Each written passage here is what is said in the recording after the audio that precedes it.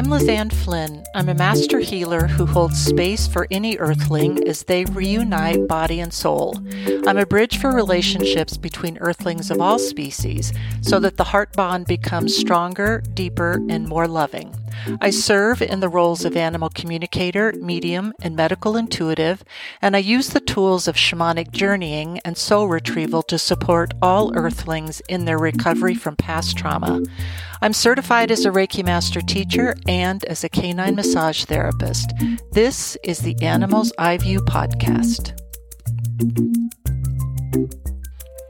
Hey everybody, I hope your individual summers are proceeding just how you want them to proceed.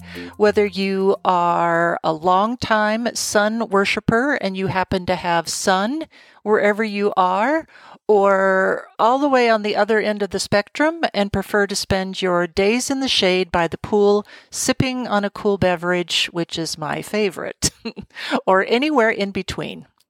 The month of July, and in particular this recent full moon, was auspicious for me, I have to say, because I sent my first ever book manuscript off to my editor for gulp editing. I took the last several weeks revising the manuscript, which proved to be so worthwhile in all of its painful glory.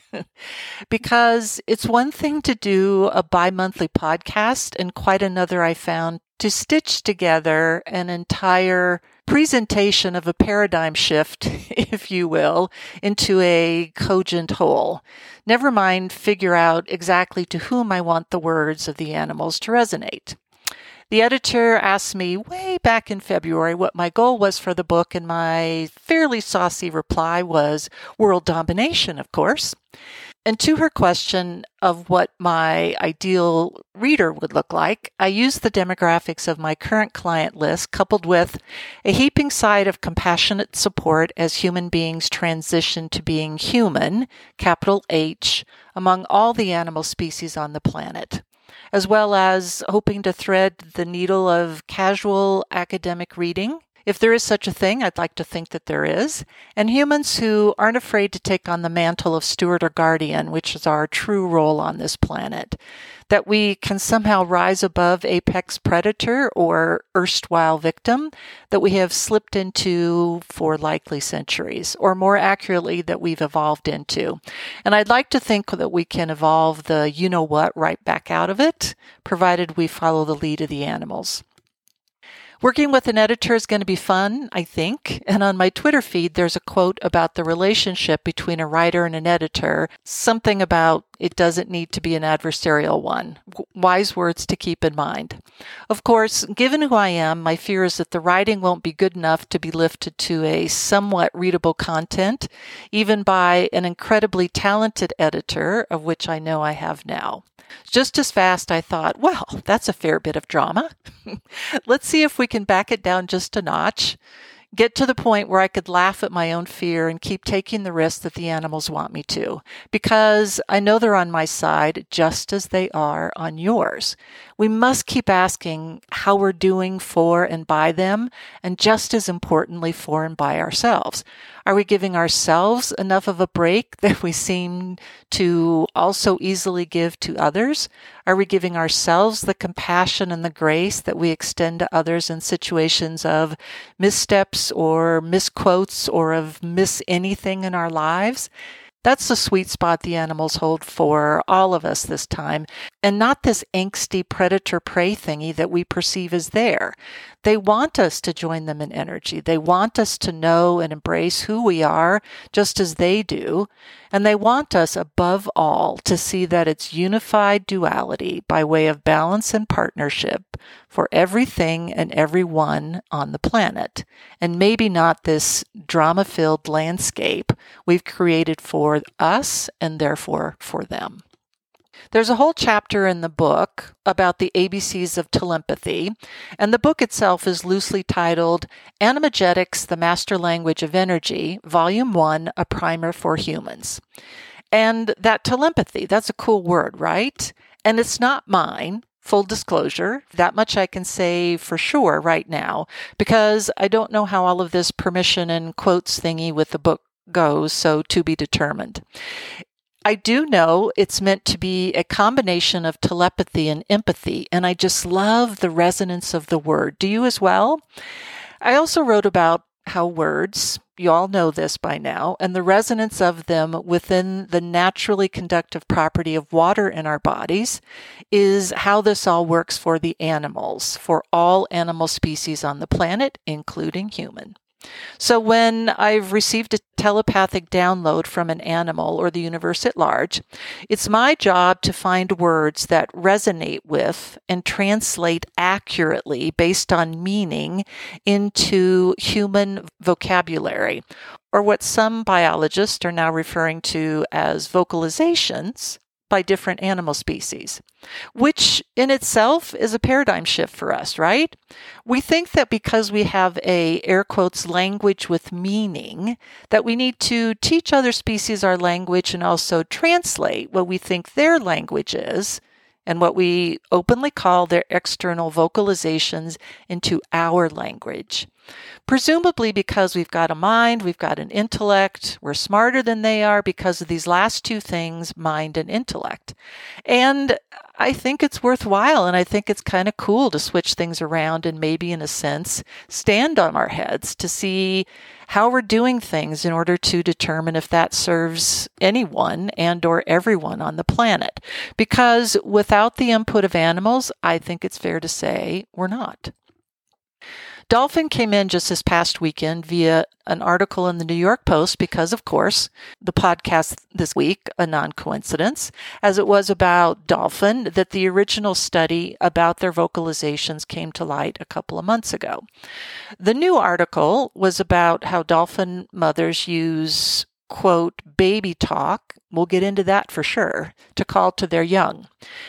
The first article, the original article, broke down the similarities between toothed whales, aka dolphin, and how they're able to make different vocalizations because they don't have the same anatomy that we do, like a larynx. It turns out that they are able to blow air like we do, so make sound like we do, i.e. vocalizations, over what's evolved to be science is calling phonic lips. So that they use a register, a vocal register. It's termed vocal fry at the lowest, chest register, which is our standard speaking, and falsetto for a perhaps plus octave sound. The toothed whale use vocal fry, the lowest register, which in itself is an interesting coupling of words, right? What exactly is being fried? To hunt for their food. This is what powers echolocation deep underwater, with water being actually more efficient than air as far as sound goes, and enables them to move air pressure at considerable range and drive prey to where they are wanting a snack, meaning where the dolphin are wanting a snack, not the prey. I'll put a link to that article in the podcast notes. The latest article, the second article about dolphin mothers and their calves, reads a bit like your mom when she wanted to call you in for dinner. Should you have been lucky enough then to be able to play safely with the neighbor's kids out in the backyard, or maybe even a few doors down?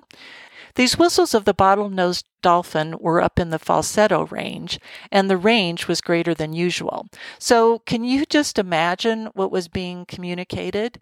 Henrietta, get your butt home right now and bring your brother with you. A feat that perhaps only the mother of any species can effectively master. The biologists involved in this study gathered data over 30 years down in Florida, and this is what they came up with, which, according to the article, was labeled as baby talk. Dolphin and now other species, naturally, are weighing in because the article brings it back to human babies, naturally, and that, quote, they as a group tend to pay more attention to speech with a greater pitch range. The young of other species, including rhesus monkeys and zebra finch hatchlings and fledglings, the article states, do this, as well as likely any other species that we might spend, 30 or so years studying. And I just have to say, the anthropomorphism of calling this baby talk is strong with this article. It's a false narrative, I think, I submit, about our language as compared to other animal species' so-called vocalizations, and here's why. The environment of a human infant is very secure, usually, where the environment of the young of bird, monkey, and dolphin are not. There are considerably more chances for the young of other species, particularly in the wild, to get into trouble survival-wise than there is for the human infant. And after all, survival is the name of the game for any species. So it's not our language or speech or baby talk to which the infants are responding. It's the sound of the words. It's the spelling of the words. So as the saying goes, out of the mouths of babes, starting with all animal species, including the human animal one, comes the wisdom of survival passed down through ancestors and not of the moment. Because what if our young are showing our species what they need to survive with a response to a vocalization of a higher range that's the same among all species? To label it baby talk dumbs it down. These similar vocalizations by other species are meant to travel further distances in order to gain control of the actions of animals who are still growing in knowledge in their own this lifetime, this time around animal experience. Keep in mind as well that on average, a human baby doesn't learn how to walk or talk until between 12 to 18 months or so of age. So even if they respond this way to a greater pitch range, other species vocalize and can ambulate effectively within their environment far more quickly and usually within a matter of minutes. So if we look at our language as vocalizations as we do theirs, as a standard use of sound survival for the young, there's that. And then there's something additional than what register of voice they use as compared to ours. Because the animals would offer that sounds of alarm among species are often in the higher register or the falsetto tone, the greater register as well. So in another stand on your head moment, they ask, quote, "Why are your babies not alarmed by the high-pitched tone as well? Why aren't they turning immediately to seek shelter in their mothers as do our young? Who is mirroring whom here?" Which is a point well taken, I think. There are ongoing attempts to match the vocalizations with our words of other species using AI, one in particular involving whales, and still the animals think that that misses the point. They say, quote, "We all share the energy of a moment, of a situation, of a relationship, and your words of love and romance, for instance, depending only on intention, can be used to harm just as easily as joined together, such as in the situation of unrequited love and stalking." Gosh, that took a bit of a dark turn. And yet I can't fault their logic because it's true. It's the intention and energy contained within that intention that quite literally speaks volumes, making energy the one true language and not just the register and certainly not just baby talk. And at least that's how the animals see it. Thanks for listening today. Leave a review and be sure to subscribe to this podcast. I offer all new clients a free 15-minute consultation. To schedule online, go to lizanneflynn.com. Come find me on social media, Facebook, Twitterverse, Instagram, and LinkedIn. I encourage you to sign up for my quarterly newsletter on my website, where I also post notices for upcoming events, the starting date of courses in the Animal's Eye View Academy, and online psychic fairs. The episodes of this podcast are available on my YouTube channel, complete with subtitles. You'll find that link in my podcast footer and be sure to subscribe. Tune in 2 weeks' time as we'll continue on the topic of whale, and in this case, orca, who has been seen in our perception attacking boats in what some humans perceive is odd behavior. I'm not sure about the message from our animal ambassador orca just yet. That as well is to be determined.